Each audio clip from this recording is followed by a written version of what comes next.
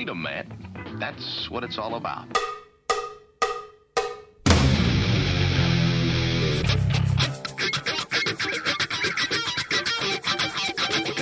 You've got to groove on freedom, like the good book says.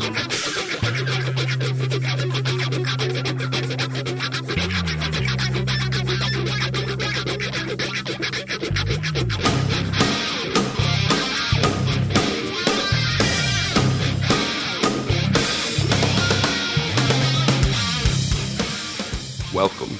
You are listening to What on Earth is Happening. This show will discuss the topics of human consciousness, mind control, natural law, the occult, and all issues that affect the freedom of the people of Earth. What on Earth is Happening will endeavor to shine light upon the darkness of our world and to offer empowering solutions to the problems we face as humanity approaches its critical moment of choice. And now, here is your host, Mark Passio.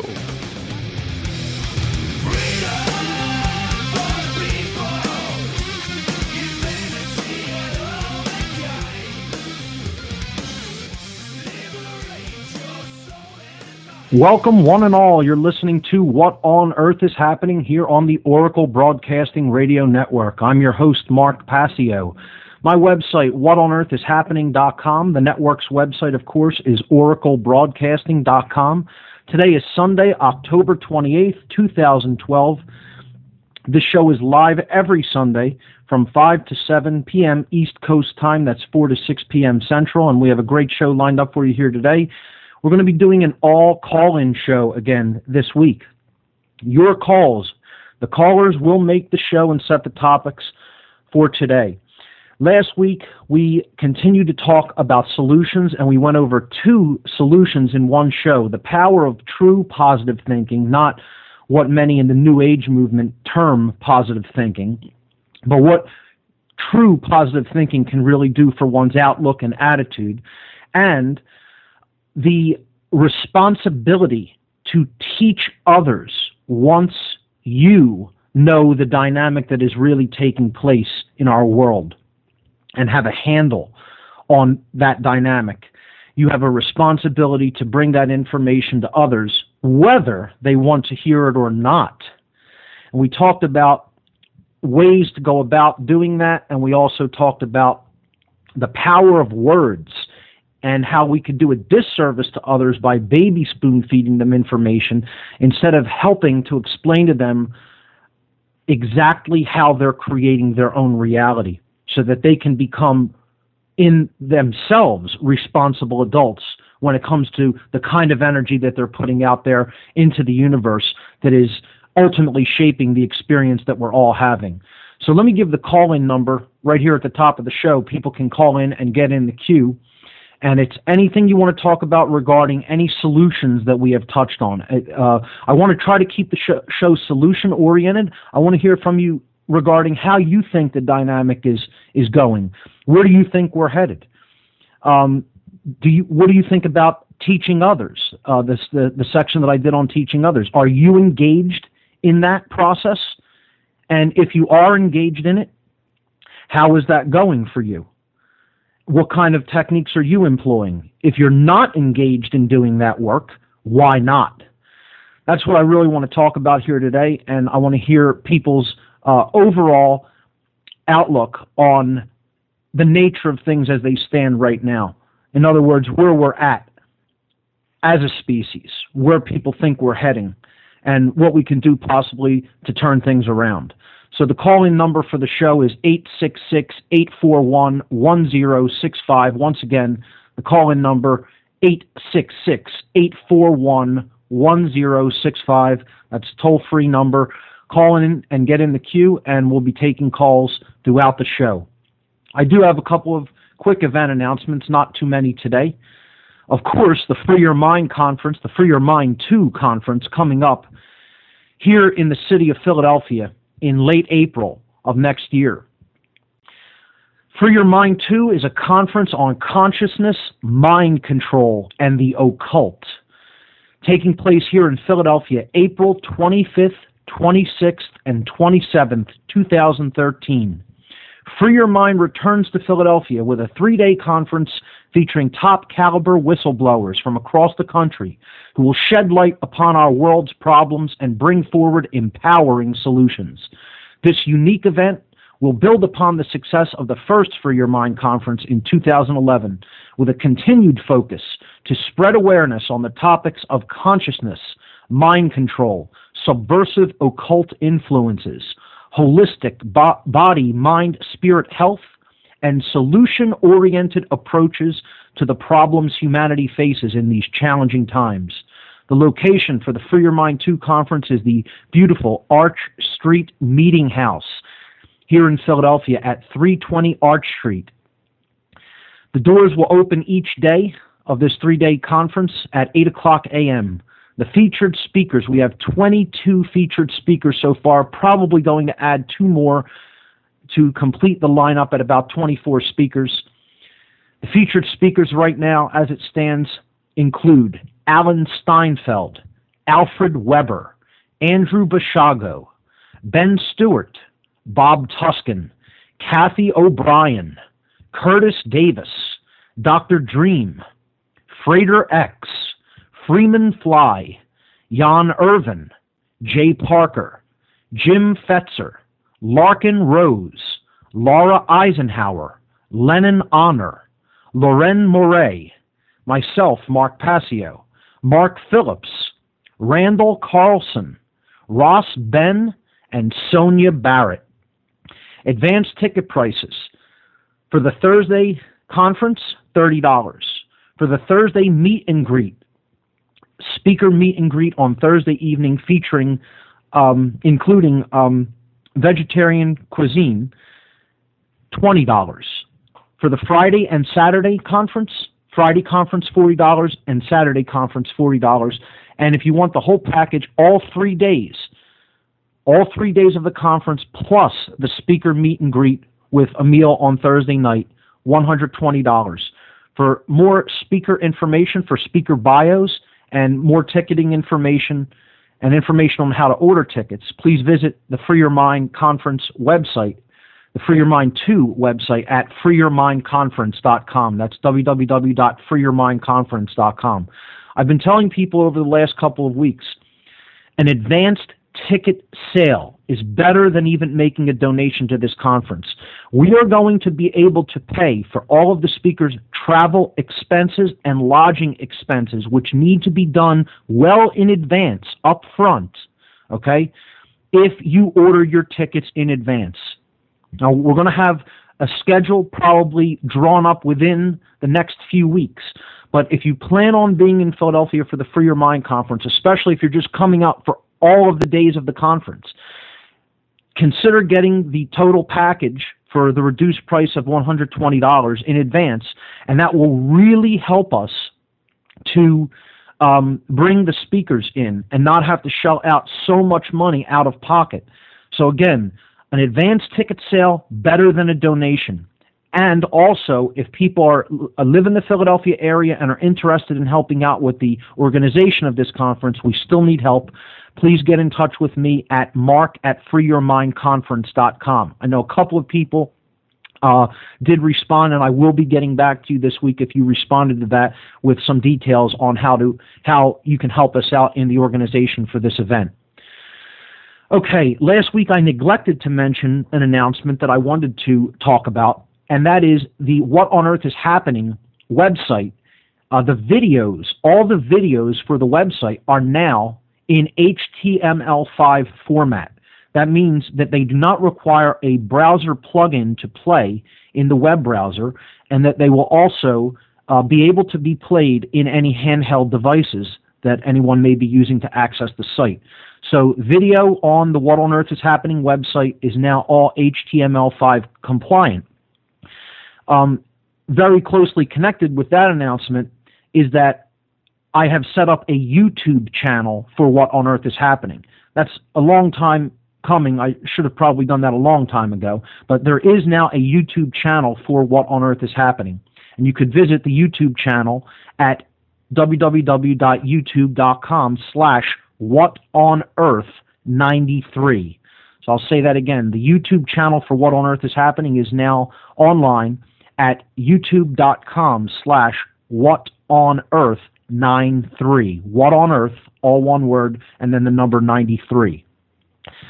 All of the What on Earth is Happening videos are there. I also have some videos up from my speeches at the End the Fed rally. I have other lectures that I've given, including the Wizard of Oz presentation that I gave a couple of years back. And coming to both the YouTube channel and the What on Earth is Happening website, I will be posting the entire Matrix series, the lecture that I did on the Matrix trilogy called The Matrix Trilogy Decoded, and I will also be posting the recent lecture that I gave, the presentation that I gave at the MUFON PA East Coast Conference, which was entitled Morality and Disclosure. So that's coming to both the What on Earth is Happening video section, the What on Earth is Happening website videos section, and also the What on Earth is Happening YouTube channel. The ad-free, last event announcement is the ad-free chip-in for the What on Earth is Happening radio show needs to raise $1,000 by January 31st in order to keep the show ad-free through the February, March, and April time period. The fund for the ad-free chip-in currently stands at $200, and we haven't yet entered the month of November. So we're just at the end of October, and we have $200 in the fund so far. So good work on people making kind and generous donations to the ad-free chip-in. Please, let's keep that going so we can keep the show ad-free for both hours. Okay, so today is an all call-in show, and the topic is solutions. I'm not limiting the topic to any particular solution, although I would like to hear people's take on the show that I did last week on the power of true positive thinking as opposed to what the New Age movement talks about in regards to positive thinking, and also the responsibility that we each have once we know to then speak the truth into the universe and to teach others what we have come to understand. So, the call-in number, once again, 866-841-1065. Once again, the call-in number for the show, 866-841-1065. We already have a couple of callers, so let's go right to the phones. Here we go. Area code 602, you're live on What on Earth is Happening. Yes, there's a lot of noise coming from your line. I don't know if you could do anything to clean that up.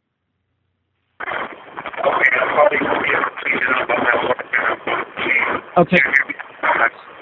Almost completely unintelligible. So I'm going to let you go, and if you could call in on a different line, I'll bump you right back to the top of the queue. But unfortunately, there's so much static in your line that it's impossible for us to take that call because we really can't hear what you're saying as it was coming through on the air. So please call back, and I'll definitely bump you up to the top of the line if you call back in.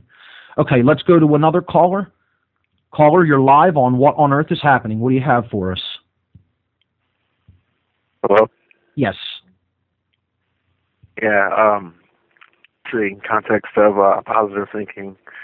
Well, I guess one thing I'm doing right now is I got this speech I'm trying to write for cause I got this speech class. Because I remember you saying something about the world needs more teachers and stuff. But I think my problem personally is that I'm not really sure, the right way to scientifically kind of go about disseminating. Because I know, with the right tools. So that's why I'm taking all these speech classes, all these writing classes right now, and I'm giving my speech actually on the vaccine controversy. Yes. And I know the government's trying to mandate children take that. So yes, just kind of getting that out there, and then for an argumentative paper, which I'm trying to get into my college, trying to kind of spread it around through the faculty there is something with I want to focus at something on with the cult of domination, kind of the whole authority domination type thing. Right.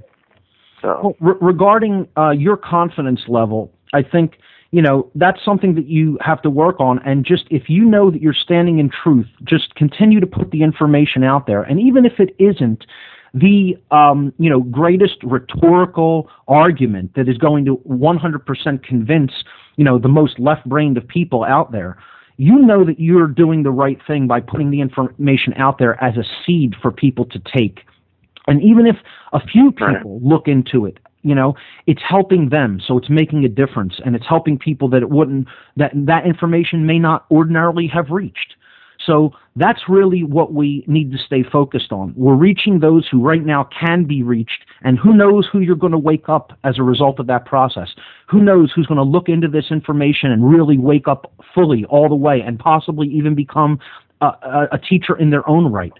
So, I would say the main thing when it comes to this is, if you know that you're onto something, you know that you're onto something that is good for people and will help to alleviate suffering, don't second guess yourself. Try to develop that confidence that you know that you're standing in the right, you know you're doing the right thing, and then just do it. So what you're doing, I think, is great, and put that information out there for people, and those who are ready to take it will take it, and they'll run with that ball, and they'll do something good with the information that you're giving to them. And I had one more thing. Sure. What do you think about different types of renewable energy? Like, say we didn't have this, like everybody was fighting over Africa kind of thing. Right. Say that Africa actually had, but the Sahara, they had this access to like solar power and geothermal power, the wind power, and we actually applied, instead of our creative technology all going towards war. Right.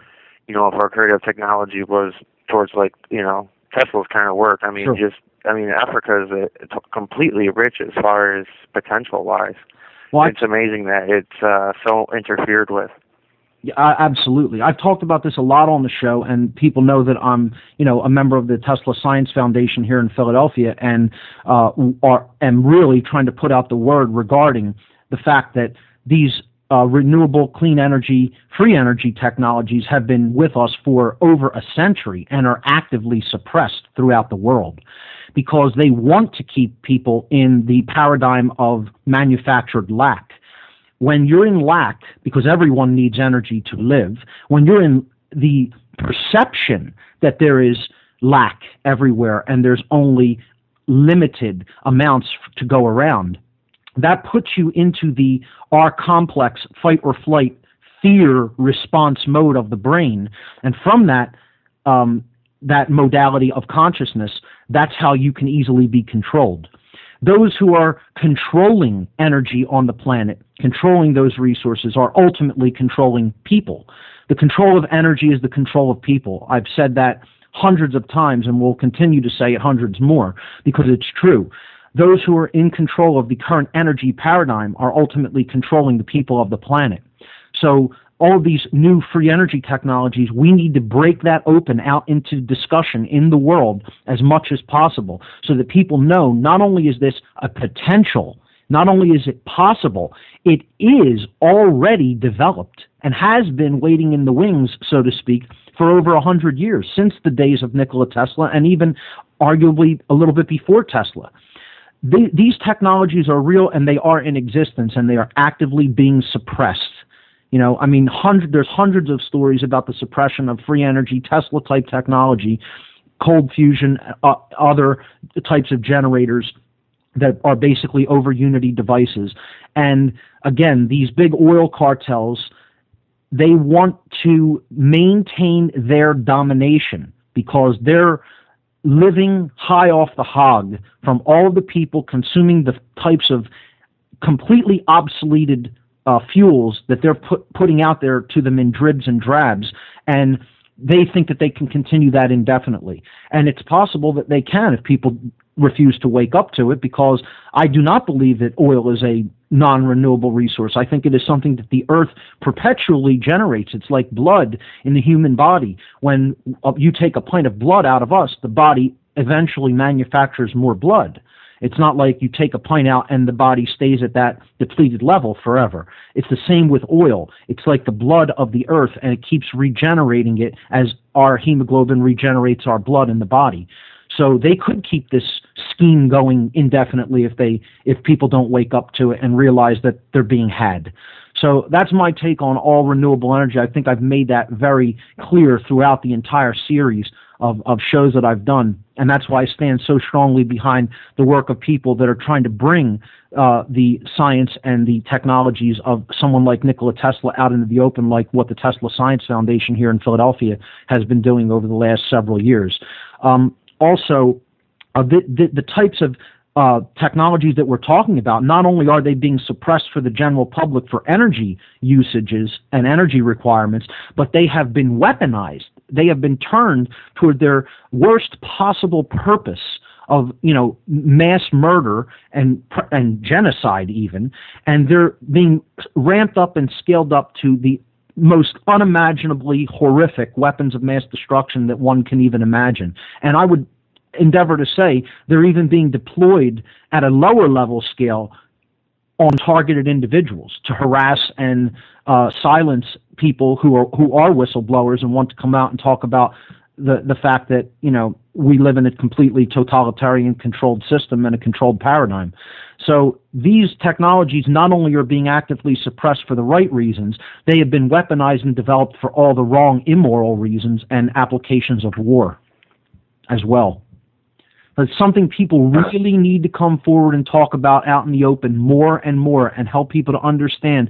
You're driving in a car that's burning this, so-called fossil fuel that needs to be taken out of the earth and refined, and that hasn't been necessary for over 100 years.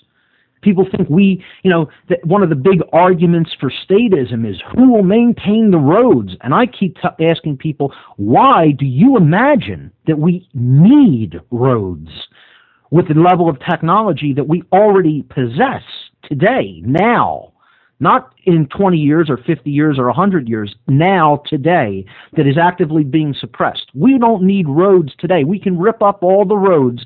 We have technology that is anti-gravitic in nature, that could be used in a totally free energy system that wouldn't need to be plugged into any electrical grid. And the prototypes for this were developed over 100 years ago when Tesla lived.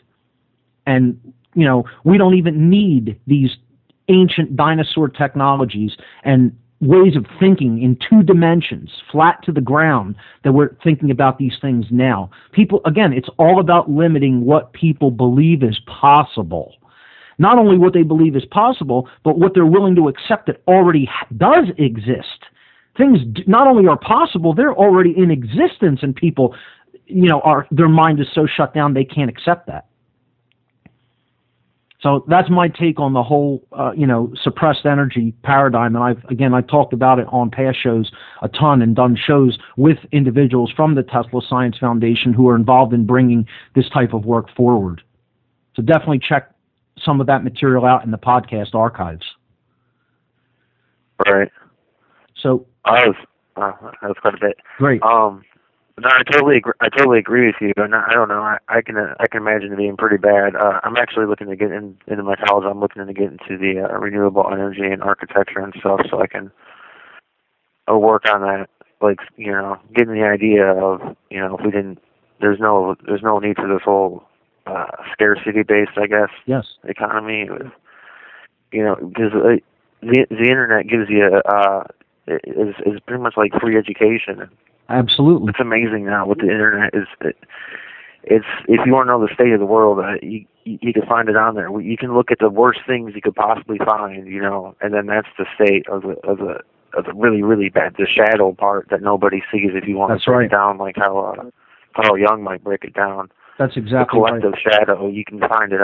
It's terrible. It's out there. It's that satanic stuff. But then there's also so many ways to connect with other people, ways to learn, ways to innovate, ways right. to watchdog, watchdog our leaders and watchdog what's going on in other countries and stuff. So it's really that's where the modern myth of man, I think, is being created right now. just over that medium. I mean, that's really great points that you brought up there. And, I want to comment on that. What the listener, the caller just talked about regarding the internet, the power of the internet to help us to understand the truth. That's why this has to be protected at all costs. We have the opportunity to learn about what's going on all around us and learn anything that we want, that we have a desire or a thirst for knowledge to learn, and it's at our fingertips. And this has never been available to humanity in this way before this modern time period. And it's a precious resource that we shouldn't squander. I was talking to a family member the other day, and this individual was saying, well, how do you know all the things that you know? And I said, well, hey, you have one of these truth devices right in your hand, just like I do, just like we all have access to. You have a computer, you have a cell phone, you have a tablet, whatever you're using, tap into the internet. You can learn about anything you want to know about. You could download books from throughout the ages and read deep wisdom and philosophy. You could, read about anything technical and learn how to do things. There's no limit to what you can learn now. Are we going to use these devices and the access to this incredible resource of knowledge known as the internet for frivolous things? Are we going to use it to play games? Are we going to use it to entertain ourselves? Or are we going to use it for our edification and our growth? And then helping to put more knowledge out there for others to share freely with others so that they can also edify themselves and become better people. It's a choice, and that choice is available to us, and we have to choose wisely. So great points, caller. And best of luck with your, foray into true education, hopefully, when it comes to learning about these energy technologies, and then get involved. And I highly recommend going to a resource like the Tesla Science Foundation and getting involved in their work, or any other Tesla groups for that matter, because that's at the forefront of this emerging field of science. And I think breakthroughs are going to happen in these fields over the next several years that are going to make, the existing paradigm that we are locked into seem almost, completely crazy and unimaginable from where we will be. And if we do it right, if we do it for the right reasons, for the betterment of humanity, instead of weaponizing, technologies to kill people more efficiently, like the military-industrial complex wants us to do, then, if we do it for the right reasons, then we're going to see a transformation in human consciousness that is going to be, partially driven by these emerging technologies and new energy technologies. So, best of luck to you in that regard. So let's go to another caller. Here we go. All right, caller on Skype. You're live on What on Earth is Happening. Welcome. Hello, Mark. Hey, who am I speaking with? Can you hear me fine? Yes. What's your name? This is Will from New Hampshire. Will, how are you? I'm doing just great. I'm really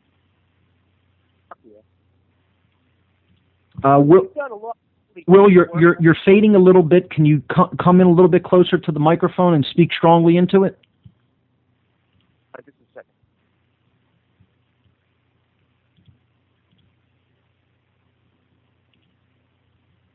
Volume settings here. Is that better? Go. That's much better. All right. I don't know why the volume control is going nuts on me, so I hope it stays. Can you hear me fine? Yes, I can. Okay. I wanted to thank you and let you know that your work has really inspired me to get out there and start learning some more and doing the best I can to figure out what's going on in this world. Well, thank you. I appreciate that. Yeah. Now, the conversation with the energy before, yes, I found that to be kind of interesting because I was looking at Einstein's equation, E equals mc squared. Right. And if you look at that, it's energy equals mass times the speed of light squared. Now, when you look at that equation, you really got to break it down and figure out what mass and the speed of light are really describing. Mass, to me, equals space, while the speed of light squared equals time. Okay. So really, energy is the synthesis of time and space. It's the current moment. It's the here and now. Right. That's an interesting way of looking at it. And in that regard, would it not be infinite? Yes, very much so, because we do have an infinite quality of space and time. Right. I agree with that.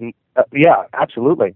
Now, when people take over the, I have to keep adjusting my volume. I don't know why it's going nuts.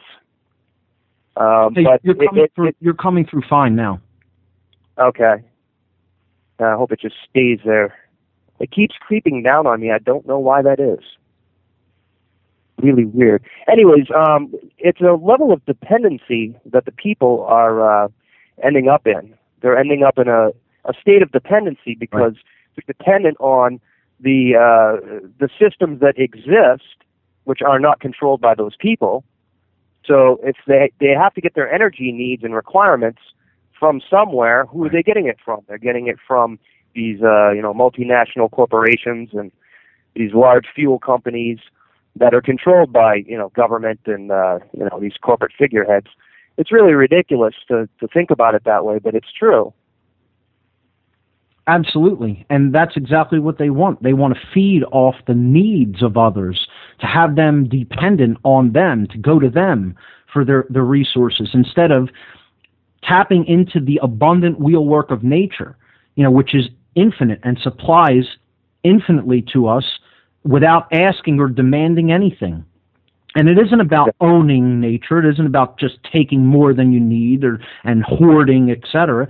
It's about, what we require each day and using, what is within our need, not about greed and selfishness and just, using up, the take, make, and throw away mentality. That's not what I'm advocating here in the sense that I'm saying that energy is infinite. I'm saying there is more than enough present for all of our need.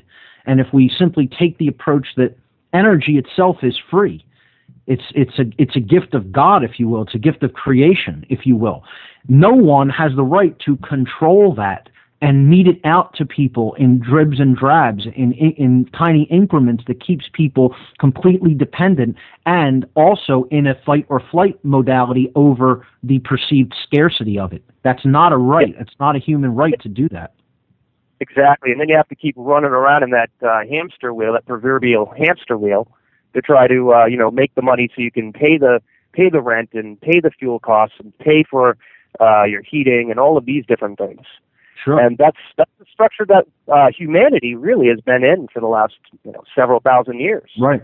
I find it interesting that when I opened up the topic of discussion to solutions in general, this is the first thing that has come forward, that people are recognizing that the control of energy is one of the major problems. It's one of the absolute major issues that we're facing, that we're up against, and the solution lies in overturning that energy paradigm. That's one of the biggest solutions. It's not one of the solutions that I've put on my solution section, but ultimately, perhaps it should be included in there. It certainly is.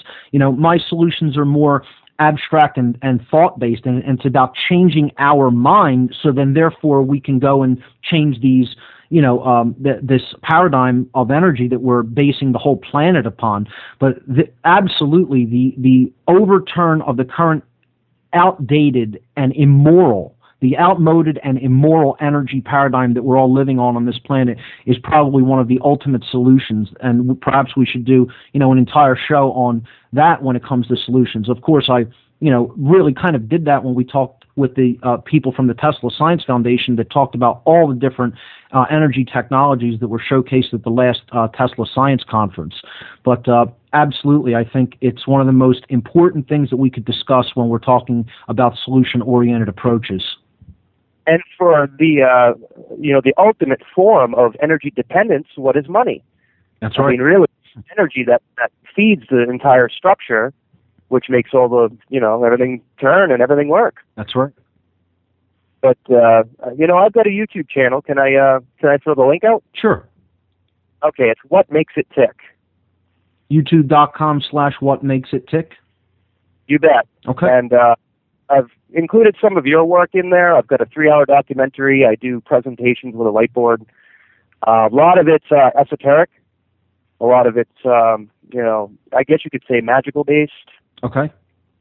But the information that I do is all, based in scientific principles, things that are evident logically. And I use things like the trivium to try to express myself. I do the best I can. I'm just one guy. And that's all anybody can ask. Will, thanks so much. Yes. Yeah, and my focus is on population control in particular. I don't mean eugenics. I mean just the different systems and structures of institutions that exist, and the fact that they are systems of population control. Absolutely. That is going on out there without any doubt. And people will look around and, see, well, there is a whole lot of people concentrated into particular areas, and it's true. But it doesn't mean that if we changed our mind about the manner in which we are living, and decided to make more sustainable systems, and to, instead of hoard people into compact, jam-packed cities where we're trucking in all the resources instead of growing the resources that we need all around us, the population would not be a factor whatsoever. The reason that it's a factor in most people's minds is because it's set up in a sense of energy dependency and lack, and manufactured lack. And that's because of the way that we're living in these concentrated regions that we call cities.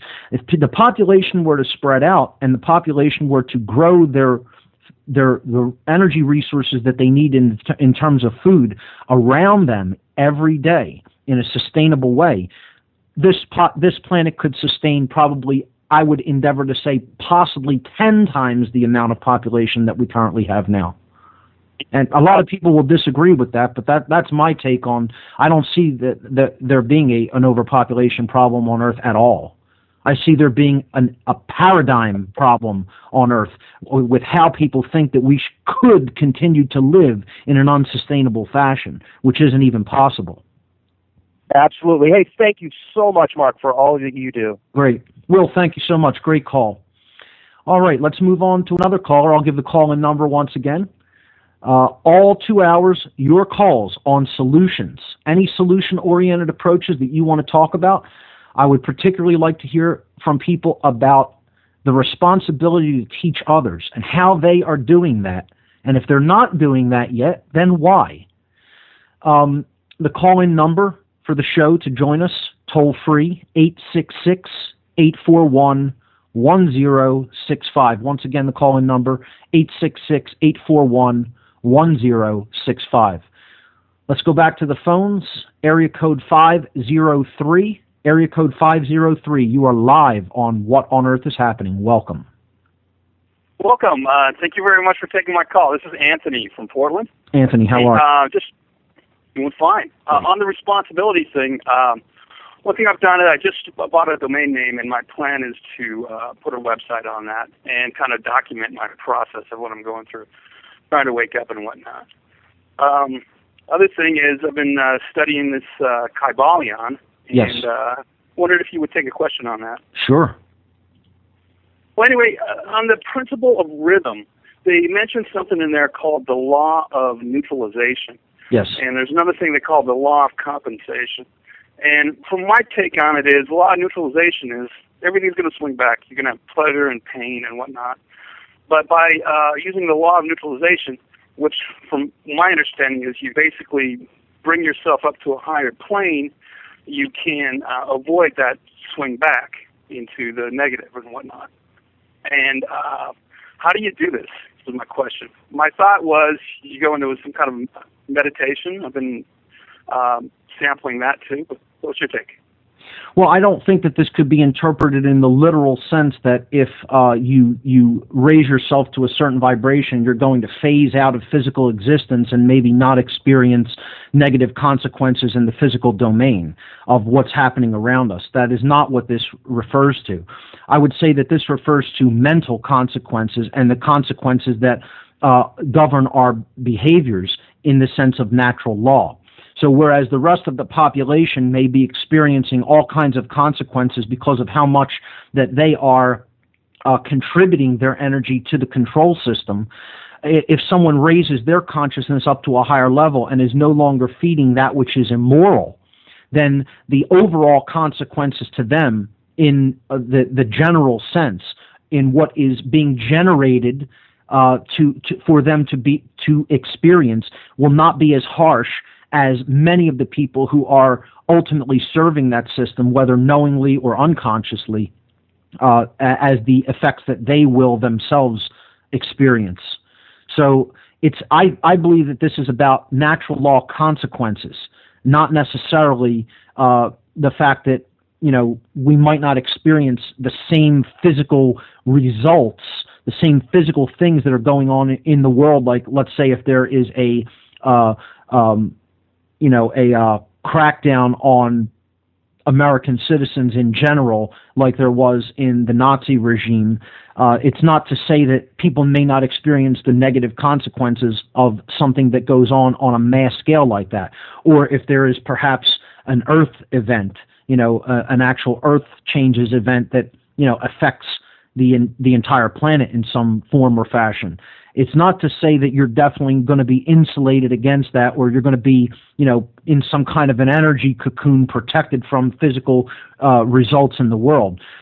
I believe that what it's talking about here is that you're raising your consciousness up to a level of non-cooperation with evil, non-cooperation with immorality that other people are still contributing to and still going along with.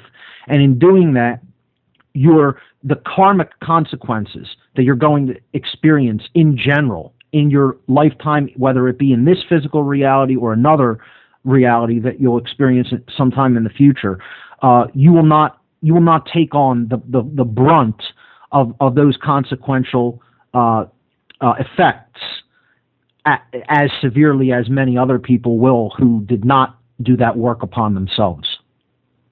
Yeah, right. It's I understand that just because you raise yourself to a higher level of consciousness doesn't mean that you're not going to experience what every other physical being on this planet experiences. Right. So you're going to have to experience that. But you think of it more as like just changing your consciousness. You change your frame of reference. The things happen, but they don't affect you the same way. Is that what you're saying? Well, it's not just about changing your mind. It's about changing your mind and then changing your actions. See, the actions have to follow the change in mind. If you know, again, the old phrase applies, to know and not to do is not to know. So if you know and you say that you understand, but you're really not changing your behaviors, then do you really know? Absolutely not. Real wisdom is in having an understanding of what's generating the experience and then changing your actions in accordance with natural law to then change the outward experience.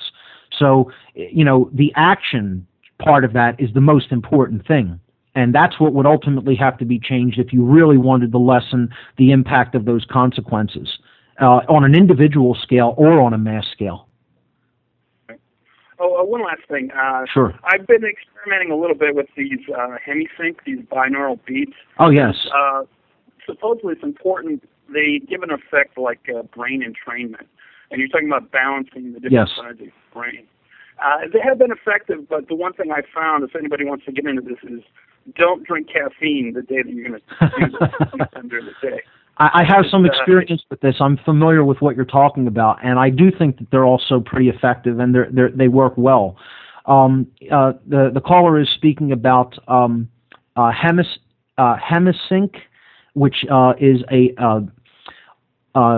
there are sound patterns and frequencies that basically endeavor to, through listening to them with headphones, to help to bring both sides of the brain to balance through vibratory tones and energy.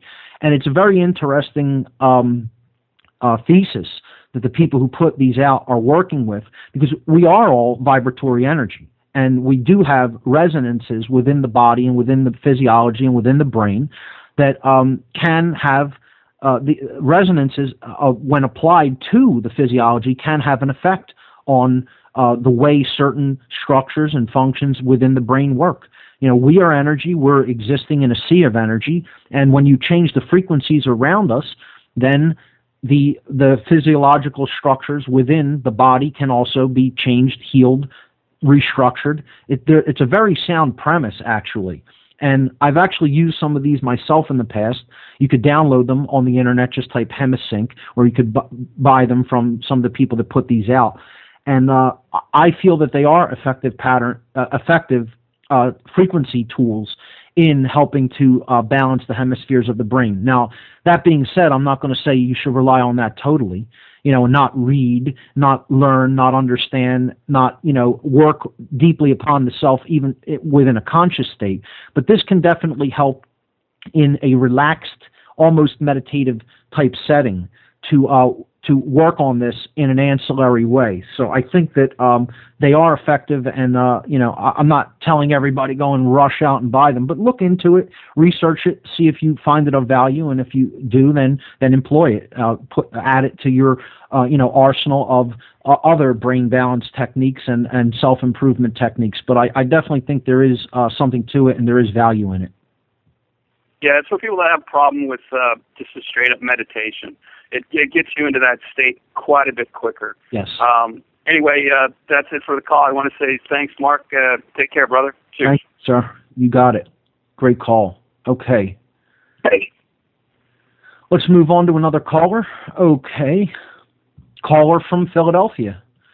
215 area code. You are live on What on Earth is Happening. Welcome. Hey, what's up, Mark? Tim here. Ladies and gentlemen, Tim Smith, one of the organizers of the Free Your Mind 2 conference. Welcome, Tim. Hey, man. I just wanted to, I got some things written down here on the topic of positive thinking. Sure. On secret movies. So I would like to try to cover some of my take on it. Sure. Tim, just speak up a little bit louder or come in a little bit closer to the phone. You're a little bit low on volume there. That's much better. Okay. Great. All right. So when it comes to information, you always need to learn how to filter out the bad and take in the good. Yes. There is always good information within everything. Important to take from. I think that's very powerful. Understanding that we can't throw the baby out with the bathwater. Even in many things we don't agree with, you can filter it and take the things that are true from it and leave the rest. So the filtration system, when applying it to information, many will call that the trivium process or the trivium method. It is very important in doing that, and also recognizing that even if, again, there are people we don't agree with, they could have made contributions in certain ways that are valuable and true.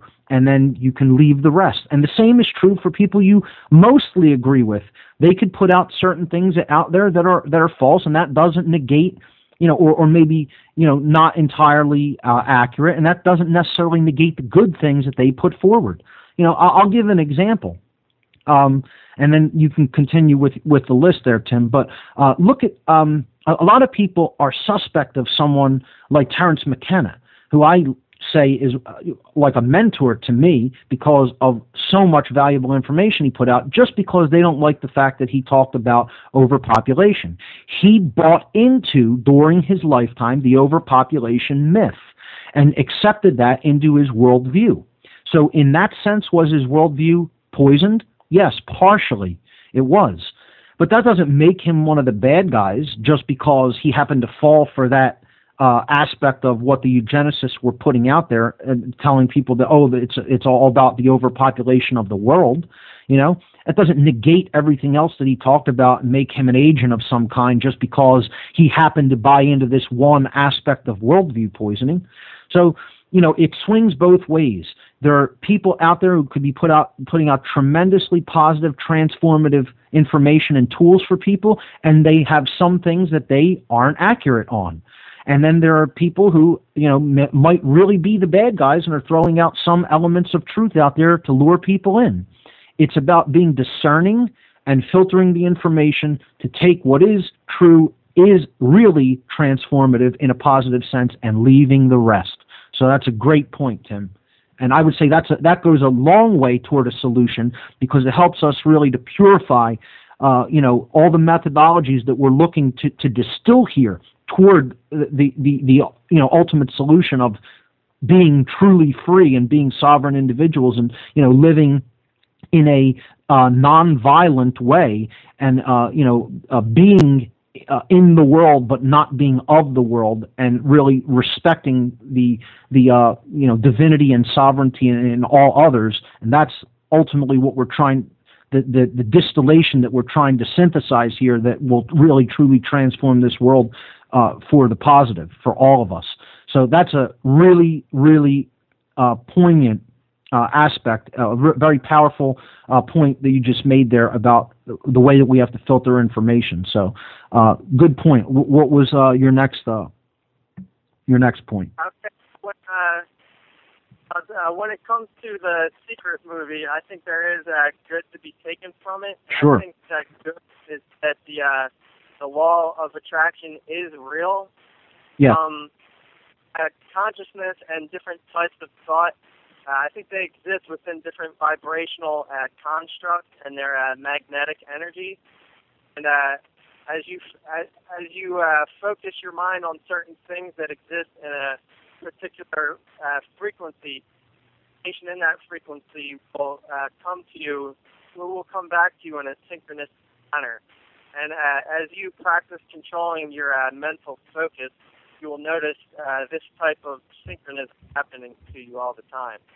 Absolutely. Let me add to that a little bit. Part of this, the true aspect of the law of attraction that they're putting forward in the New Age movement and in The Secret, is that if you believe you can or you believe you can't, either way you're right. So if your focus is constantly on, that's not possible, then the intelligent field of creation that exists all around us is going to rearrange the world to make that not possible, because that's what you believe. That's what you are insisting that is true. So many people say, well, it's not possible for people to really understand rights, for everybody to understand rights, for that to be common sense knowledge. I hear this from people all the time. I say, look, the solution is everybody simply has to know what a right is and what a right is not. Or in other words, what a wrong is. And then they have to be willing to extend that courtesy of, choosing the right over the wrong when it comes to their interactions with other people. Oh, they say they want that for themselves and they don't want to be wronged by others, but they have to be willing to simply do that, to live that way, to put that into practice in their own life when it comes to their interactions with others. And you have people say, oh, that can't be. Everyone will not do that. Well, if that's how you think about it, then probably the universe is going to rearrange things to make it happen that way for you. You're going to envision that it's not possible. It's not possible. Then what are you going to be doing to make that the reality? Nothing, because you didn't think it was possible, so you won't put any energy behind it. That's why so many people are not active. They don't believe that it's possible to do anything about the situation that we're in. And again, that's what the dominators want to control. The sense of possibility is what they're ultimately trying to control. If they have you in that level of mind control, you're done. Like I said, the ultimate form of mind control is the extermination of the imagination. What you are willing to perceive as possible, if they can control that, they got you. They got you, and there is no escape. But if that is free, if the imagination can roam free, then your mind can envision possibility. And if you can envision possibility, then you're going to be willing to put your willpower behind that vision to make it a reality. So, great point, Tim. And I think that is the true law of attraction and the true way that we're going to generate and create our own reality. And it's all about possibility, what we think is possible, and again, then what we're willing to put our energy and focus and willpower behind it to create that possibility in reality. So, good point. Yeah, the Secret, they kind of tell you not to look at positive, not to look at negative things. I think it's a little different. You need to look at the negative in a positive way and turn the negative into a positive, like true alchemy. Right. And, learning from that negative so you can overcome it. And if you don't focus on the negative, you can never overcome that negative situation. That's right. Learning from mistakes, learning in the apophatic sense. In other words, understanding what not to do. To look at the negative is to say, hey, this isn't working. And now I'm understanding that doesn't work. And I'm going to learn from that. And I'm going to change the behavior.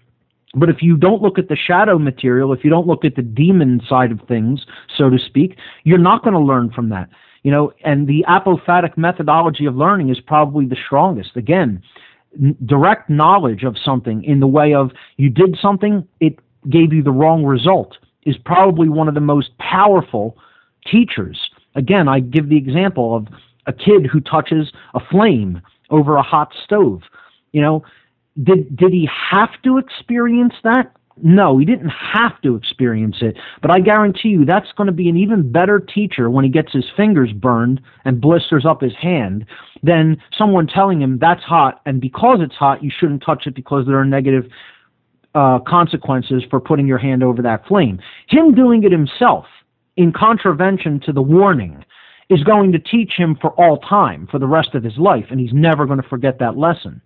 And, maybe that's what humanity is trying to do here, to go directly into the flames themselves, because they don't want to learn from word teaching, from the teachings of words and communication. They are only going to be satisfied if they go into the prison themselves, but unfortunately, I don't know if there's any turning back from that.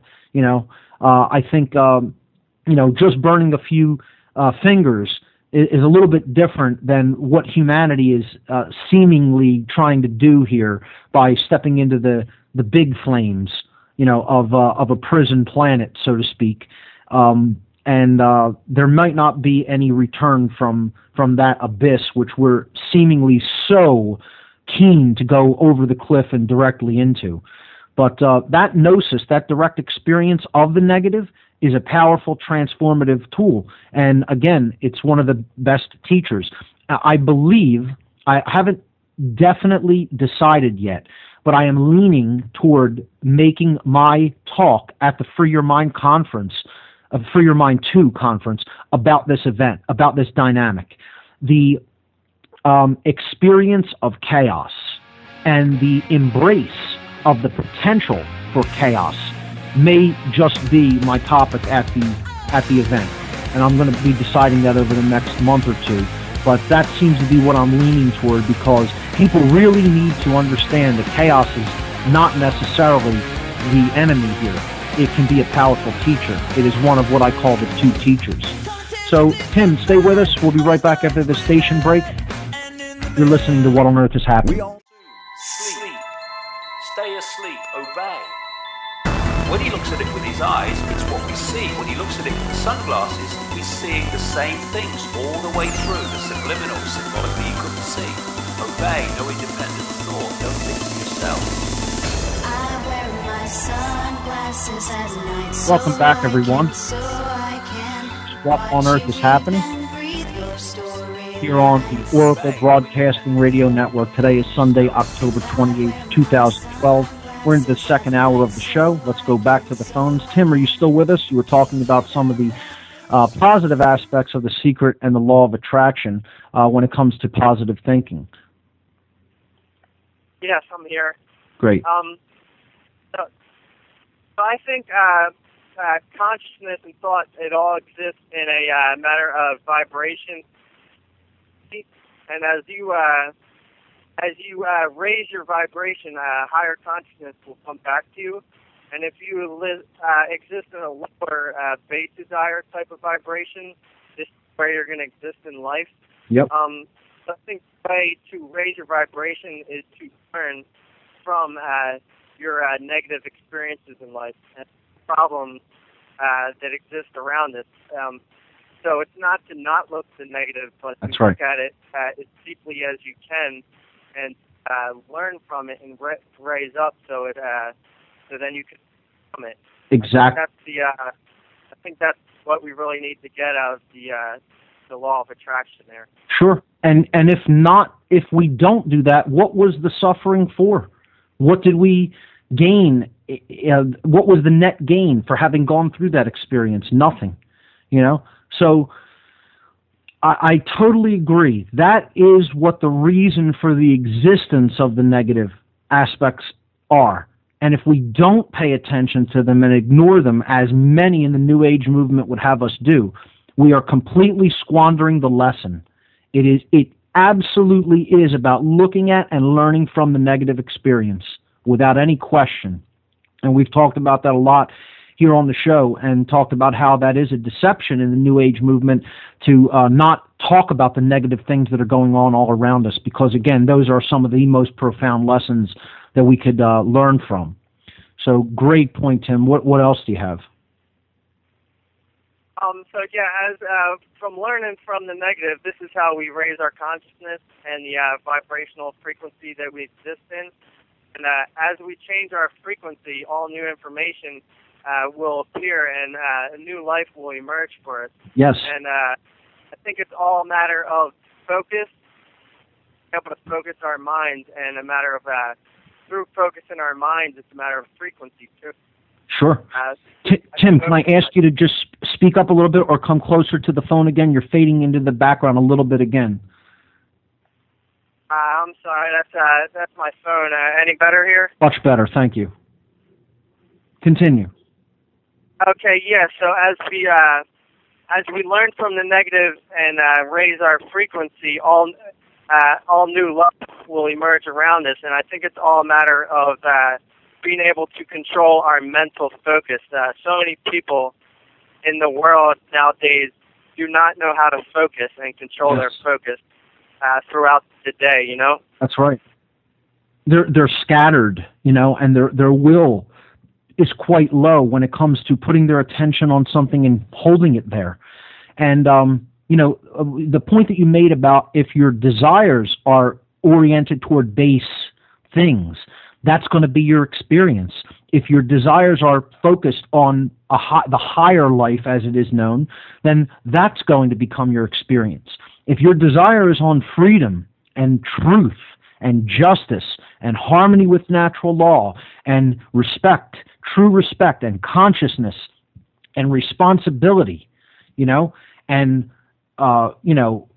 conscience, doing the right thing, then if all of our focus is on that, what do you think is going to express in the world? What we pay attention to is ultimately what manifests in the world. What is true about the so-called laws of attraction as put out by a lot of the New Age movement is energy flows where attention goes. This is 100% the case. That is true at all times and places. Where we put our attention, that's what's going to manifest in our reality. Without any doubt whatsoever, that is how it works. So then you simply look around and ask yourself the question, what are people focused on? What is their attention on a daily basis? And the answer, if we're being honest with ourselves, is junk, trash, garbage, low things, low vibratory energy, low vibratory things, and the big part of the focus is on money. And so what do you think is going to be fed by that? Money is going to take the biggest precedence. People are going to want to put more attention on that, and that beast is going to grow. You got to put your attention on freedom. You have to put your attention on morality. And that means understanding why those things are being diminished in the world. It's not to say, well, don't look at the reason why it's those things are going away. No, you have to look at the reason why it's going away. Because if you don't know the reason why any problem exists, you're powerless to solve the problem. You don't know the causal factor that led to the effect. And this is one thing that you'll see is very, very mysteriously, or maybe not so mysteriously, maybe conspiratorially missing from the quote-unquote New Age movement, is the law of cause and effect. They don't talk about that one much. Very occasionally you'll hear it. But they'll very rarely talk about if you don't pay attention to the causal factor, you cannot solve the problem because you're operating in the realm of effect. And you're never going deeper than that to the realm of causality to understand what generated the problem to begin with, because you may have to look at negative things there in the realm of causality. And this New Age movement, this fake aspect of the New Age movement, they want to try to take people's focus and energy off of those causal factors. And that's where they're not doing a service to humanity. They're doing a big disservice by telling people, don't look at that. You're telling people not to look at the negative, you're telling them not to look at a cause. And again, if they don't understand the cause, they can never understand what generated the effect, what generated the manifested reality that they are experiencing, and therefore there is no way to change that reality. So part of what we're going to do, Tim, I'm really glad you brought up this aspect, okay? Because part of what the organizers of the Free Your Mind Conference are getting ready to do coming up in the next few days, actually, it'll be next weekend, Friday, Saturday, and Sunday, the 2nd, 3rd, and 4th here in Philadelphia. We are going to directly engage the New Age movement community because there is a big conference coming up here in Philadelphia that a lot of New Agers are going to be present at. It's called the Mind, Body, Spirit Expo. And I'm not telling people about it to promote the event, although I think there is some good that you can pick up by checking out an event like this. Absolutely, there is good there. But we are going there to hand out flyers for the Free Your Mind 2 conference coming up in Philadelphia to try to take the large numbers that exist in this community and try to get them to understand some of the really deeper occult aspects that are taking place around us and start to get these people who partially care, but they are still lacking a lot of knowledge about causal factors that have led to the problems we are experiencing. And they need to be exposed to more information like what we're going to be putting out at the Free Your Mind 2 conference. So we're going to do heavy promotion at the Mind, Body, Spirit Expo for the Free Your Mind 2 conference this weekend in Philadelphia. So the organizers will be there. Many of us will be. And we'll be handing out, we got 5,000 full-color postcards already made, ready to go. And we're going to be handing them out like crazy at the Mind, Body, Spirit Expo next weekend in Philadelphia. So, Tim, great points. What else do you have for us?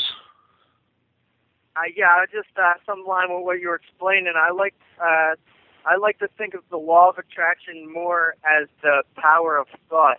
It's the power of thought on the field of consciousness that exists all around us. Otherwise, the way we think and how it affects through cause and effect and natural law, That's exactly right. A book that I would like to recommend that's helped me a lot understand this stuff is As a Man Thinketh by James Allen. Great book. It's a very easy and short read, and but the knowledge is infinite in its wisdom. And he says that a man's character in being is the complete sum of his thoughts. That's exactly right. So that's a great book, and I've read that about 7 times now. It's a short read too for anybody that wants a good introduction to this, way of changing one's paradigm and worldview, and understanding how we're drawing realities to us by what we perceive as possible. It's definitely a great read and a short read as well. Okay, so I just have one more thing on positive thinking, something that... Sure.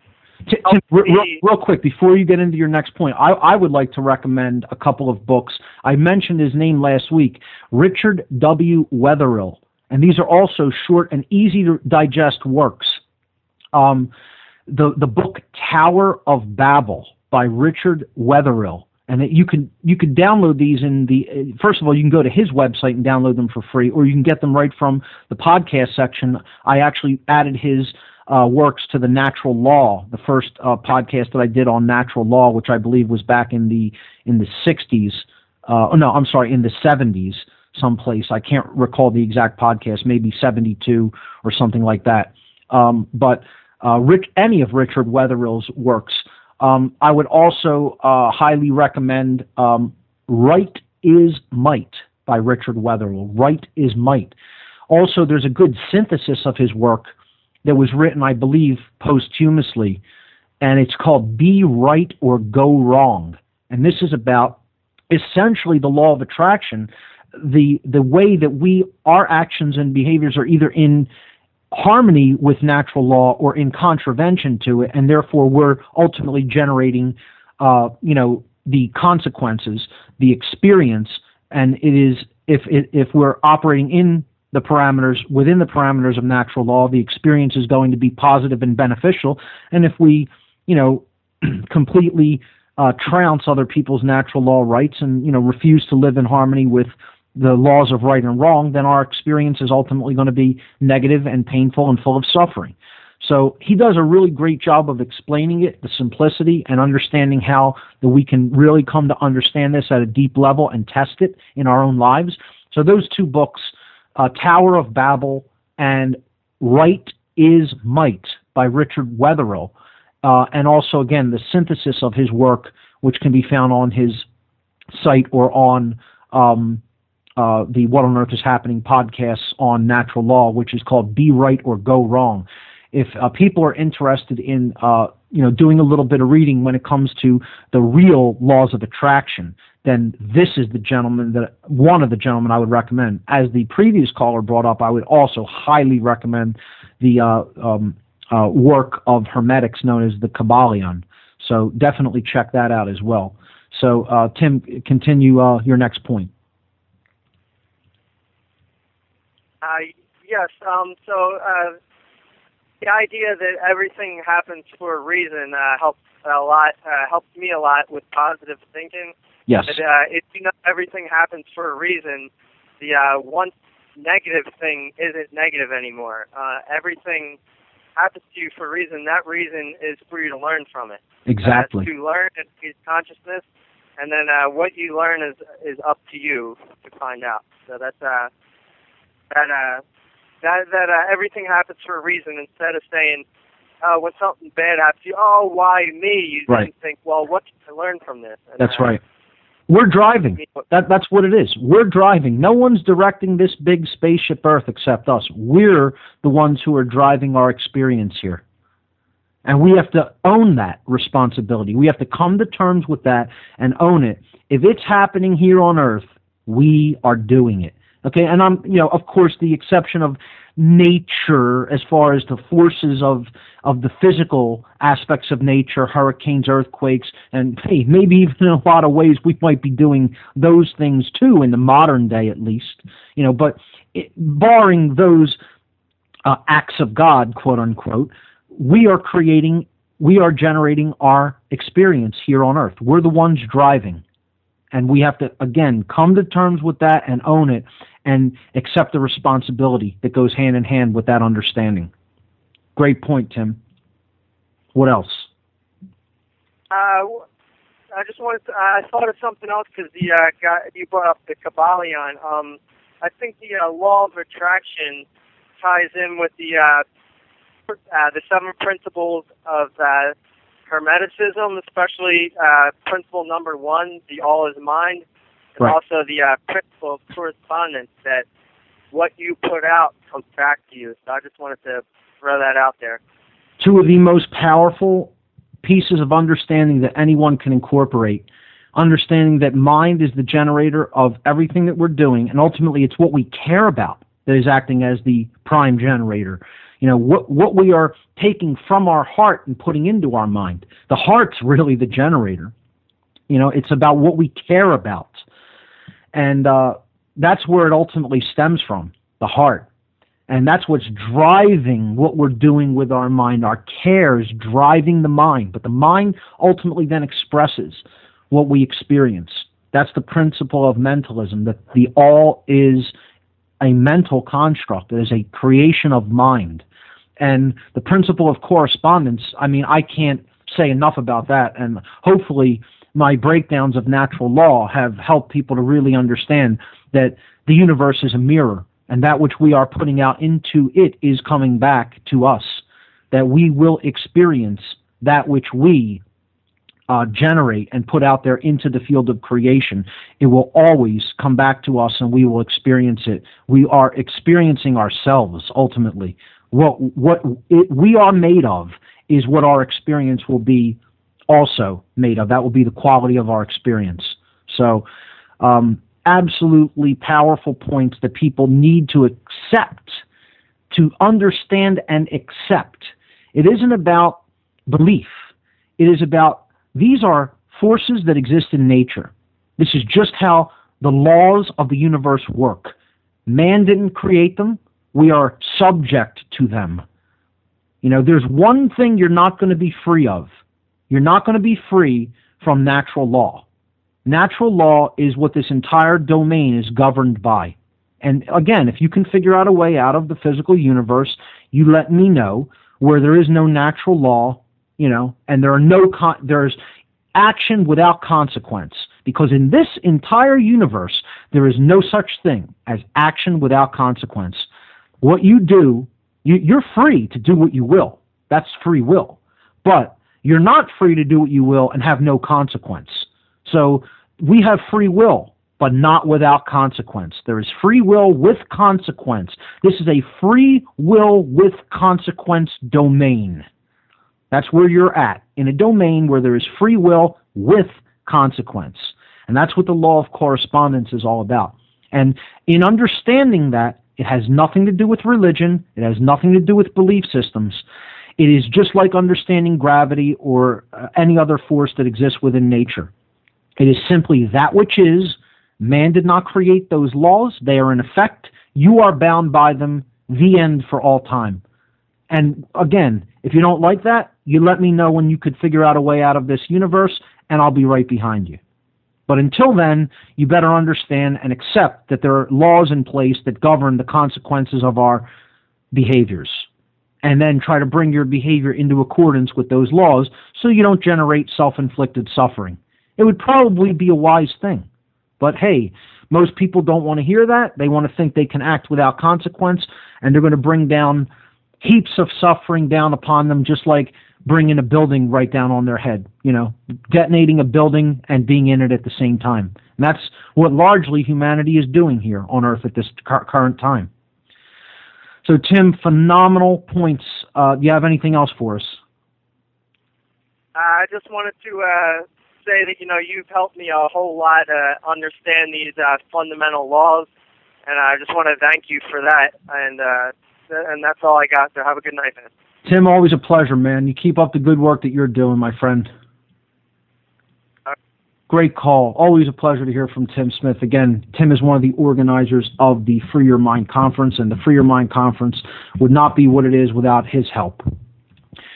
So, let's move on to another call. Let me give the call-in number once again. We'll be taking calls throughout the end of the show. Not many people in the queue, so if you want to call in, you'll pretty much be bumped right to the top of the queue. You shouldn't have to hold on for that long. So call-in number, 866-841-1065. Once again, toll-free. Call-in number to join us. We're talking about solutions. Anything that we've covered in the solution section. I would also really like to hear from you about the responsibility of teaching people the information that we've been talking about here since day one on What on Earth is Happening. If you're doing it, how is it going? If you're not doing it, why aren't you? So I'd like to hear that dynamic. The toll-free number to join us, 866-841-1065. Okay, let's go back. I believe that this is Kevin, who had a problem with his phone earlier. Let's go back to him and see if it's okay. Kevin, are you with us? Area code 602, you're live on What on Earth is Happening. Welcome. Oh, hi, it's Ivan in Phoenix. Can you hear me a little better now? Ivan, I can hear you much better now. There's still a little bit of static, but you're definitely coming through okay now. Okay. Well, it's not probably static. It's a bunch of background noise. I'm at work. I see. There's so much I really want to talk to you about and put out there, but that is understood, and we'll deal with it because I can at least hear your voice well now. So you go right ahead. Okay, I'll just try and throw everything out here in a minute, and then you can take it from there. Right. I guess I'm pretty much your media correspondent because a lot of my stuff is referenced from movies and TV shows. I don't know if you're familiar with the TV show Fringe. Yes, I am. It has during the I don't know if you've noticed during the opening credits. I have not watched the whole series. I'm checking out season 1 right now. People think that that's odd because this is something I really have into, but I've just actually done really getting into it a little bit, watching for allegorical connections and seeing where they're going. So I'm kind of times on that. Check. Okay, well, you've probably noticed during the opening credits that they have a lot of words coming across the screen, like quantum physics and alternative universe and stuff like that.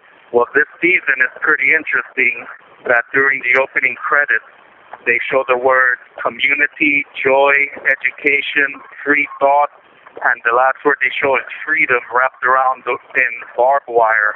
And everyone and all those words are inside a prison. So it's pretty interesting that that's what they're showing as our future, because this season takes place in the future. Very interesting. Yeah, I was not aware of that, so thanks for that. I'll definitely be working my way up to that. Right. And then another thing, 2 more media-related things. The film's Atlas Shrugged. The second part is out. I was not aware, never got into Anne Rice's work. Right. After watching these 2 films, that's also very interesting concepts there that can be taken in either way, via the rich to, maintain society the way it is, or for the regular people like us to realize why things are the way they are. I think there's a lot of value in Rand's work. I don't think that she was fully enlightened by any stretch of the imagination, or understood a lot of the aspects of the conspiratorial system that we're all embedded in. But there is a lot of value in the free market aspects of her work when it comes to promoting innovation and freedom. So I would say she's someone I partially agree with, and then there's some aspects of her work that I don't agree with, but there's definitely value in studying her work for sure. I would definitely recommend people to check out Comic Book Philosophy. It leans a bit too into the selfish side for me, and it's an altruism that's which I could not her with at all. But right. And one last quick thing. That's aspect. There's another. Yes. One last quick thing then. I still have a few more things, but real quick, also on the movie side, there's a film that came out this weekend called Cloud Atlas by the Wachowski siblings, the ones who did The Matrix, and I've seen this film already twice. It is excellent. It's in the top 10 list for me, and it's very, a lot of information that you would probably love and pick up on, and listeners of the show, I would recommend what was the name of this film again? Cloud Atlas. Cloud based on a book that came out in 2004. Okay. Right. Cloud Atlas. There's a lot of good dialogue and concepts in this film also. One particular dialogue that stands out for me is one of the main characters says, "Every crime and every good deed creates our future." Wow. Exactly. Yeah, it's very, very, very deep, very, fundamental kind of ideas that, the Wachowski brothers put into film. Yes, a lot of people are really getting the idea and putting it out there that we are creating the experience that we then have to live. We're making our bed and then we have to lay in it. And that's all it really comes down to. And it's good to see that a lot of people are putting us forward in allegories. So I'll check that one out, definitely. Right. And then one quick comment, or just something else I'll throw out there. This past weekend, Saturday morning, was David Icke's Wembley Arena lecture, conference or whatever presentation. I don't know if you caught some of it or watched it. I did not. A friend of mine ordered it and is up in Sarah not with I'm going to out the next day. But I heard it was successful and got a lot out of it. Right. Did a marathon. Yes, it was very informative. Yes. Lots of good information from David Icke again. New concepts, too, regarding Saturn and the moon and stuff like that. My thing is that I had a meetup group set up for that, Yes. and I don't know how your meetup groups go back there in Phoenix, in Philadelphia. This touches on your topic of responsibility. Mm-hmm. I get about 10 to 15 RSVPs for these meetups. Yep. But the disappointing part is that only about 4 or 5 actually show up. So there are people that know the information Right. or know of the information, but they don't really take the time to put in the action, the effort to be part of it and participate in it. So that's a little bit of the thing holding us back as a movement or getting things off the ground. I agree with you, and I will share a little bit of the experience that we're having as part of the Truth, Freedom, Prosperity documentary night meetups. I mean, it could be possibly because they just think that they know this information, but we get into discussions there that I guarantee you that people who can really learn a lot of the discussions that we engage in. We're also seeing very low numbers. We used to have 25, 30 people come out, and now over the last couple of meetings, we've had probably under, which is not encouraging, and especially now at the time. The critical time that we're in right now, and how this is we feeling a sense of urgency now more than ever.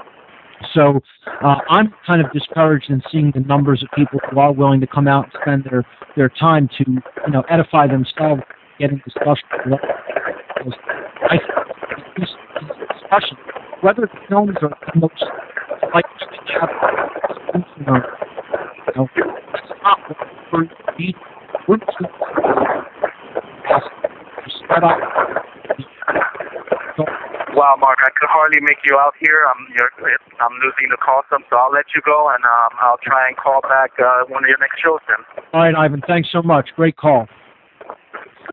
Okay, so at least that'll knock out the background noise, and I'll continue with what I was saying. We're seeing a diminished amount of numbers in people who are coming out in the documentary screening and discussion evenings.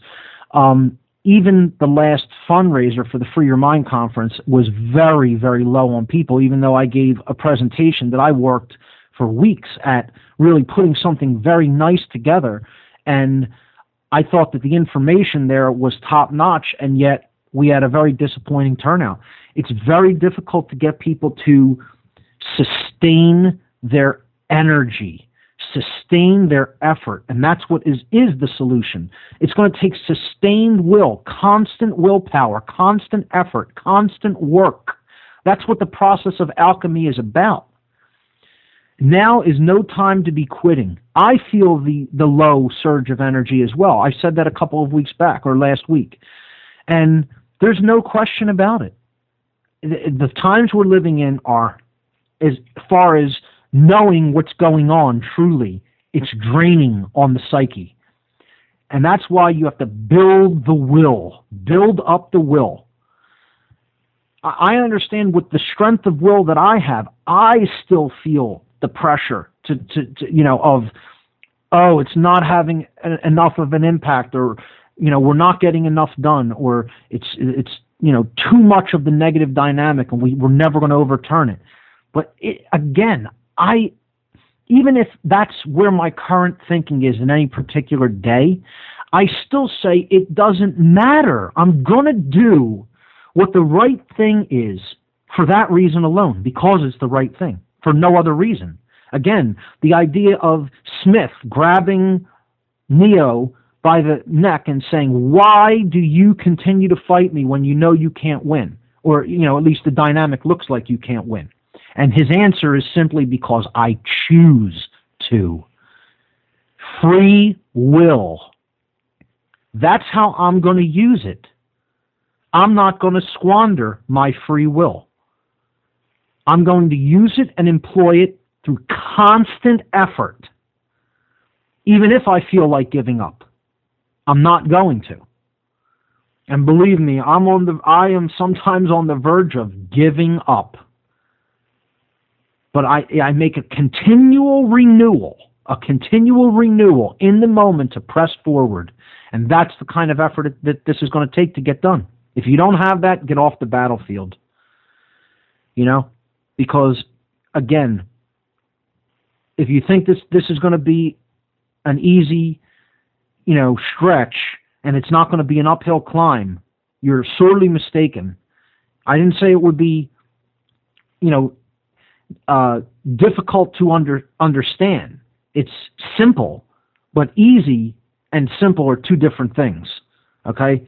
It's not going to be easy. Where we've worked ourselves, the corner we've worked ourselves into, it will not be easy. But the truth is always simple, and it requires no special magical effort to understand. To create that change, though, is going to be difficult and require a Herculean effort of will. And we should psychologically prepare ourselves for that encounter. Because we are pedaling uphill. There's no question of that. But, the numbers of people, again, to go back to Ivan's point that he was making about being disappointed about numbers, it's the same. We're seeing the same dynamic here in Philadelphia. People say that they're going to come out, and then the turnouts are always less than the RSVPs. But again, I think it's because a lot of people are feeling that pressure, and they're down on things. It's up to us to renew it and to come up with some creative things to regenerate their interest, to help them make that renewal of will and effort. That's what it's all about. And if we're going to do that, if we're going to be effective teachers in that regard, or at least way showers, you could even look at it as, if you don't even like the word teacher, just a way shower, then we have to at least steel ourselves against that ebb of energy that we're feeling and say, I'm going to make a continuous renewal because I know it's the right thing. And then try to reach down into ourselves and generate some creative energy and put something forward that might rejuvenate their interest. That's the best advice I can give at the current time, because I'm feeling the same thing you are, my friend. We're seeing the same thing here.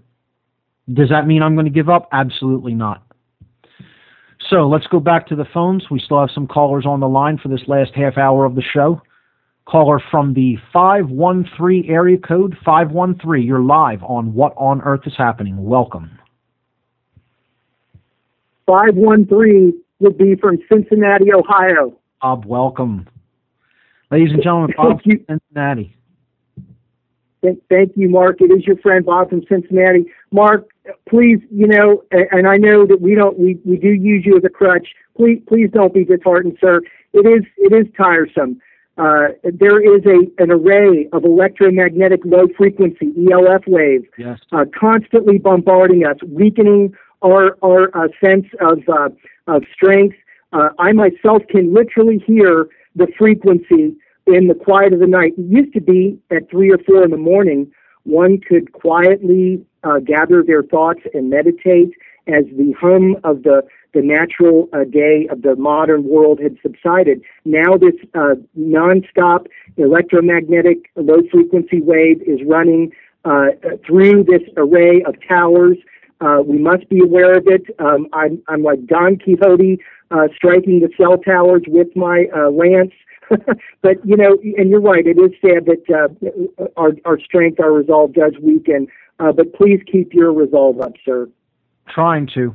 I'm doing my best.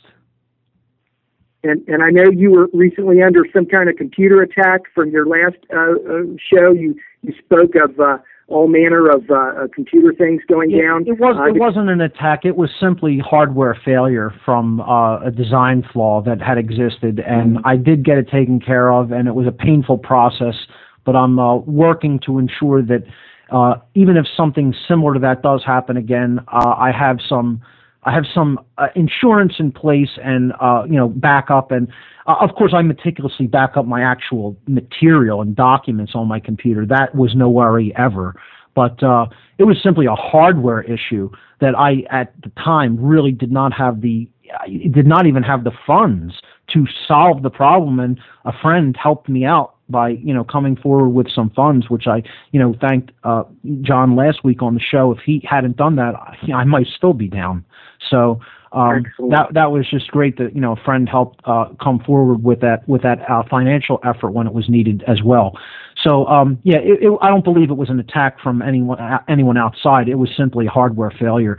But again, when that strikes and you don't have the means for correcting it or the financial means for getting what you need, then that could be a big problem. And that was a problem with me for over a week. It maybe into the second week, and things didn't really work out that second week, so I couldn't come right back onto the air then. But it's all worked out now, and I'm working to take a measure of insurance so things flow a little bit more smoothly for me here in the technology department. Luckily, I have a lot of skills in that regard because that's what I used to do for a living. I worked as a technical specialist, so even with that, this really set me back a little bit. But it's worked out now, and things seem to be going pretty smoothly. So, thanks for your concern in that regard. Oh, we're all concerned, Mark. We appreciate your fine work, as always. Two things, a comment and a question. The comment is, congratulations on securing heavy hitters to the Free Your Mind 2 conference. Yes. In the form of Mark Phillips and Kathy O'Brien. Very interesting. Should be quite a treat. It's going to be great. I'm so looking forward to their information that they're going to present, and it's an honor to have them as part of the conference. Absolutely. Their story is intriguing, to be sure. And then a question, Mark. I know it's a negative combination of numbers, but the 77 keeps popping up in my world, and I remembered that it was a dark occultic configuration. Can you remind me, please, and others, why it is a dark occult symbol 77? Thank you again for your voice, Mark. We'll talk soon. Yeah, I could briefly talk about some numerology in that regard. And 77 is generally known as the number of sorcery in the occult. I would say that the one exception to that rule would be Crowley's book 77, which I think has very powerful spiritual truths contained within it, which is known as Liber Oz, the Book of Oz.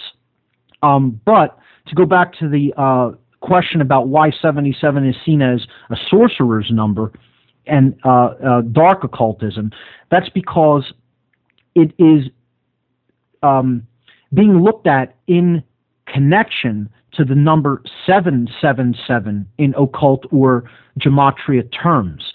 777 is seen as the number of man's completion or man's activation, if you will. So you're seeing the number 77 in relationship to the 3 sevens, the 777. The 777 generally represents, again, man's consciousness coming into full activation and into a state of non-duality, meaning that as one thinks, so one feels, so one acts. And there is no contradiction. There is no separation between those three modalities of consciousness. So your thoughts, your emotions, and your actions are in alignment and non-duality. That is man's positive, awakened, enlightened, activated state from which he is going to generate true freedom. If one of those components is in failure or missing altogether, then the solution is not possible to enact. It is not possible to create true freedom. It is not possible to create one's reality wisely, because you have to have your thoughts, your emotions, and your actions all in place and working properly toward the same end, in non-contradiction, non-duality. Therefore, the 77 represents two of those three aspects, but nothing in the way of the other, in the way of the third. And of course, when it comes to the dark occult and sorcery in general, the two aspects that are complete are the thoughts and the actions. In other words, the intellect and the will have come together to their full expression, but the thing that is the zero is the emotions, is the heart. So there is no emotion present, and this is what a sorcerer is. A sorcerer is one with no emotions, but who has intellect and the willpower to back up the intellect, to carry out what they want to do. but there is no true care. There is no true heart involved. And therefore, that is why 77 in certain occult systems of numerology has become associated with the dark occult or the concept of sorcery in general. And I would say, the exception to that is Book Oz that Crowley wrote, which is about the expression of the natural rights of man, very much in harmony with natural law, as a matter of fact, and talks about man being the generator of our experience here, that we are actually the creator of our experience, and then goes on to list the universal rights of man.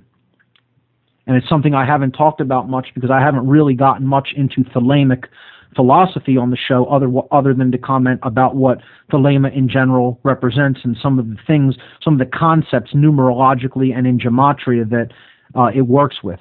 And perhaps I should do a whole show on the Thelemic philosophy in general, the general tenets of Thelema at some future point, maybe break down a couple of Crowley's writings like the Book of Oz, Liber 77, or perhaps parts of the Book of Lies that he wrote, which is an interesting name, doesn't mean what people think it does, but part of that is chapter 23, which is one of my favorite pieces of Crowley's writings. I've never really talked about the numerology of the number 23 either, which I'd like to get into at some future point. I think that's very powerful and almost as powerful as the number 93 when it comes to conceptual ideas that it represents. You know, the chapter 23 in the Book of Lies is all about getting out of the mental prison that most of us are living in, freeing ourselves from mental bondage, from the head cage. The beginning of book 23 is Cephale KG, Cephale Kappa Gamma. Cephale in Greek means head, and then Kephale is the exact correct pronunciation, and then the letters KG is green language for cage. So Kephale Kappa Gamma, head, cage. Kephale means head in Greek, and then KG, cage, Kappa Gamma. So he wrote in code. He wrote in cipher. And, you know, the number 23 is all about getting out. You know, it represents escape, not in the sense of escapism, but of release from attachment, of getting out of your current shackles, of your constraints that you're currently under. They're shackling you and enslaving you. So it's all about getting out of the head cage. Maybe I'll break that down at some future point. Maybe, you know, who knows? Maybe we could do a show on Thelema on Occult Empire, Bob. Who knows? You know, we could tackle that at some future point. Or maybe, again, I'll do a show on it here on What on Earth is Happening as another breakdown of an occultic philosophy. But that's the breakdown of 77 as I understand it in gematria terms, and why that has become known as associated with dark occultism and sorcery. So I hope that answers the question. Let's go back to the phones. Area code 250. You're live on What on Earth is Happening. Welcome. Hello, Mark. Hey, who am I speaking with? My name is Brad. Hi, Brad. How are you doing? I'm doing all right today. Great. Just calling in because I've listened to you for quite a while, and a couple little things maybe you haven't covered, and I'm kind of interested in on your take on them. So they're kind of questions, really. The first question is, how does natural law view pro-life, pro-choice abortion? Yes, that is definitely doing harm. So harmony with natural law would not include the practice of abortion. Harm is being created to a living being.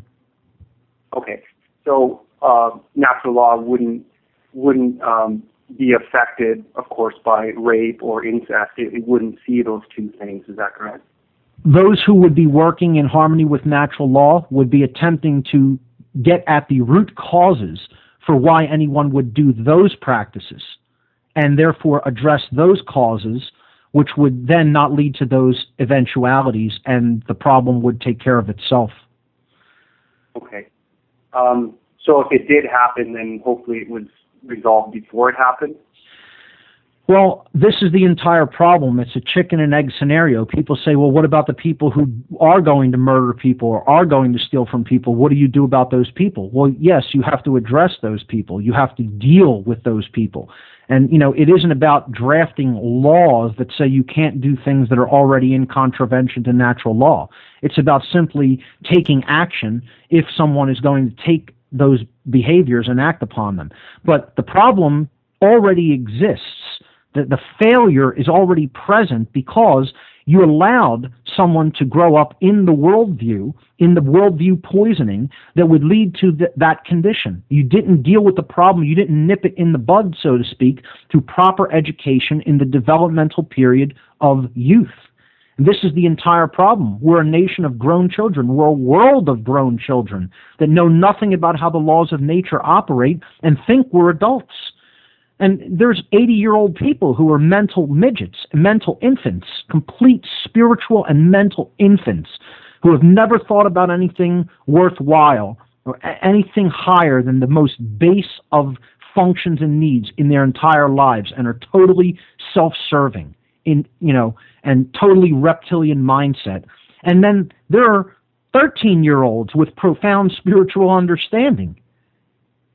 So age is meaningless. Physical age is meaningless when it comes to knowledge about how things actually operate. It's all about, were you nurtured? Were you truly raised out of base consciousness? How was that computer that we call the human brain programmed? What kind of software went into it during the formative years of development, which largely determines the worldview and behaviors of an individual? And that can be changed, even if it's been very badly programmed, as I was. When I was a child, the worldview that I was taught by my family members was atrocious, an atrocity. And it took me years to overturn that programming. But I did it in an act of will. And this all comes down to the effects. You cannot treat the effects. So when we're talking about what people are willing to do for money or to sate their base desires, rape, incest, theft, murder, etc., these are the effects. The effects cannot be treated. You have to treat the causal factors. And the causal factors is the programming that we're receiving, the miseducation that we're receiving, that has nothing to do with truth and has nothing to do with an accurate understanding of how the laws of nature function. That's where the problem has to be addressed from, and then you will not manifest those behaviors. The society will not manifest those behaviors. Why do you think these behaviors are largely not present, and the manifestations of those behaviors are largely not present in truly shamanic cultures? Because they treat the issue and nip it in the bud. They teach people the true way of being in the world that doesn't lead to chaotic conditions like that from the time that they're young. And they are not permitted to refuse those teachings. They hammer them forcefully into the child. And people will say, oh, that's a form of mind control. Yes, it is. It's mind control. That's the time to engage true, positive mind control. You're putting programming, you're putting software into the brain of a child. So then what gets output on the screen is beautiful and harmonious instead of a piece of junk, which the parents of today's society are children themselves. And even people who do have a somewhat adult mindset from a spiritual perspective, they don't want to do that work. They want to leave it to somebody else. This is what responsibility is all about. This is what the shirking of responsibility is about.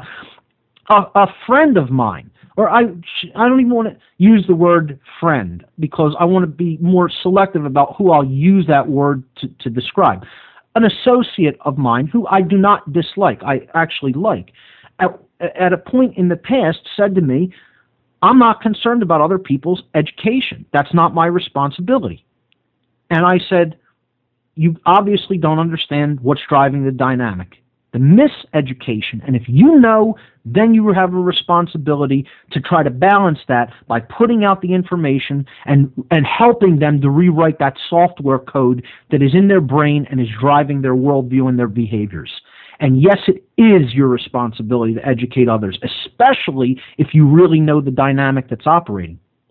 So I hope that, in general, helps you to understand my take on something as complex of an issue as when people bring up abortion. Is it in harmony with natural law? It is most definitively not in harmony with natural law. It is not a right. It is a wrong. You are doing something to another being that is harmful, and therefore it's not in harmony with natural law, regardless really of why it occurred. The best way to deal with that bad situation is to avert it by teaching people how to behave in the world that is in harmony with natural law, so you don't have people who are going out there raping people. So, and again, rape is one of the big four incursions against natural law, the big transgressions against natural law: murder, rape, theft, trespass. So again, people want to bring up all of these exceptions. It's the old adage, two wrongs don't make a right. Just because someone happened to do that, there's another being that's involved now. And the right decision would be to figure out a situation in a communal aspect. The community would need to step up and address that wrongdoing by doing right by the mother and the child at that point. I don't think aborting the fetus is the right solution, personally. And there are many who will be outraged by me saying that and disagree, and they're fine to go right ahead and do that. I know the difference, the definitive, objective difference between right and wrong, and abortion 100% stands on the side of wrong. Am I still on the line? Yes. Okay, great. I didn't know if you put me on mute. The only circumstance that I see would affect it in a very strange way would be the circumstance of a mother during birth and having problems with that birth, and the doctor having to decide whether to save the mother or the child. Right. Now, this has come up throughout human history, and of course, you know, there's, again, more delicate sensibilities involved there, but that would have to be a medical decision based on probably what would be more likely to happen in the event that you didn't have access to, you know, modern medical facilities to do a cesarean section or something of that nature. So I would probably tend to agree with you on that side, yes. Yeah, it's one of the exceptions to, it's probably one of the only ones I can think of to natural law that one has to make a decision. Right. Fair enough, yes. Okay. The other question I have, and hopefully it doesn't get you too much fired up, it's just a question. Basically, it's a little bit more on the non-supportive dominator side, which is kind of stepping back. Sure. And I'd like to say that as far as I'm concerned, the real solution to this problem is the children of the future, because without the proper education, we're just going to keep doing the same things we do. I agree. So that is really the biggest solution, is teach your children That's right. the difference between right and wrong. That's right. But the other quick question I had was, well, it's not really quick, I guess, is at what level do we decide, and unfortunately we have to decide, do we draw a line whether life is insignificant? I mean that because, you know, you talked about animals and humans and trees, but there's other life forms on this planet that are much smaller and make up a larger amount of actual life on this planet. And we're into, you know, insects, bacteria, single-celled organisms. Sure. Where do they fall on the scale of natural law in deciding whether their lives or their existence are just as important as ours? Well, look, I wouldn't advocate people being in abject terror of going out and stepping on their lawn because they might step on an ant in the soil someplace. This, you know, we have to apply some degree of common sense and recognition that, okay, we are affecting physical matter that may involve some smaller forms of life. You know what? I'll give you an example of this. The other day, I did the dishes that were in my sink after a meal, okay? And I set a pot off to the side, and there was some water, trickling off the edge and pooling in the pot. and a fly flew into the water at the bottom of the pot. And I actually saw this happen and saw the fly drowning and struggling in the little minor pool of, droplets that had gathered in the bottom of the pot after I had done the dishes for the night. And I tried to, move the water out so that the fly wouldn't drown, and it was in pretty bad shape. It looked like it was going to die. And I said, well, look, what, do I just get, since I'm going to dry these and put them off the shelf, do I just, smash it when I'm taking a rag to it or something? No. I set the pot off to the side. It's not going to harm me to sit there for a little bit. I let the fly dry out, and I came back, and he had flown away. So for the couple of minutes it took me to make a decision, well, do I just end this, or, has he suffered too much, or is he already drowned, really? I let time sort it out and figure, if he's going to dry out, then he'll be okay and he'll fly away, and it's, what's the big deal? So that's what I did. And what I'm trying to say is, if it's our intent, we have to make a decision and make an intent and say, am I going to interact with what's there now and I know is actively present and there, and make a decision to be kind, or make a decision to ignore it and just, do whatever. So again, that's another delicate sensibility that I think we have to exercise common sense when it comes to that. And, you can't live in abject terror of just, affecting the smallest of microorganisms, but I would say exert kindness whenever it is within your ability to do so.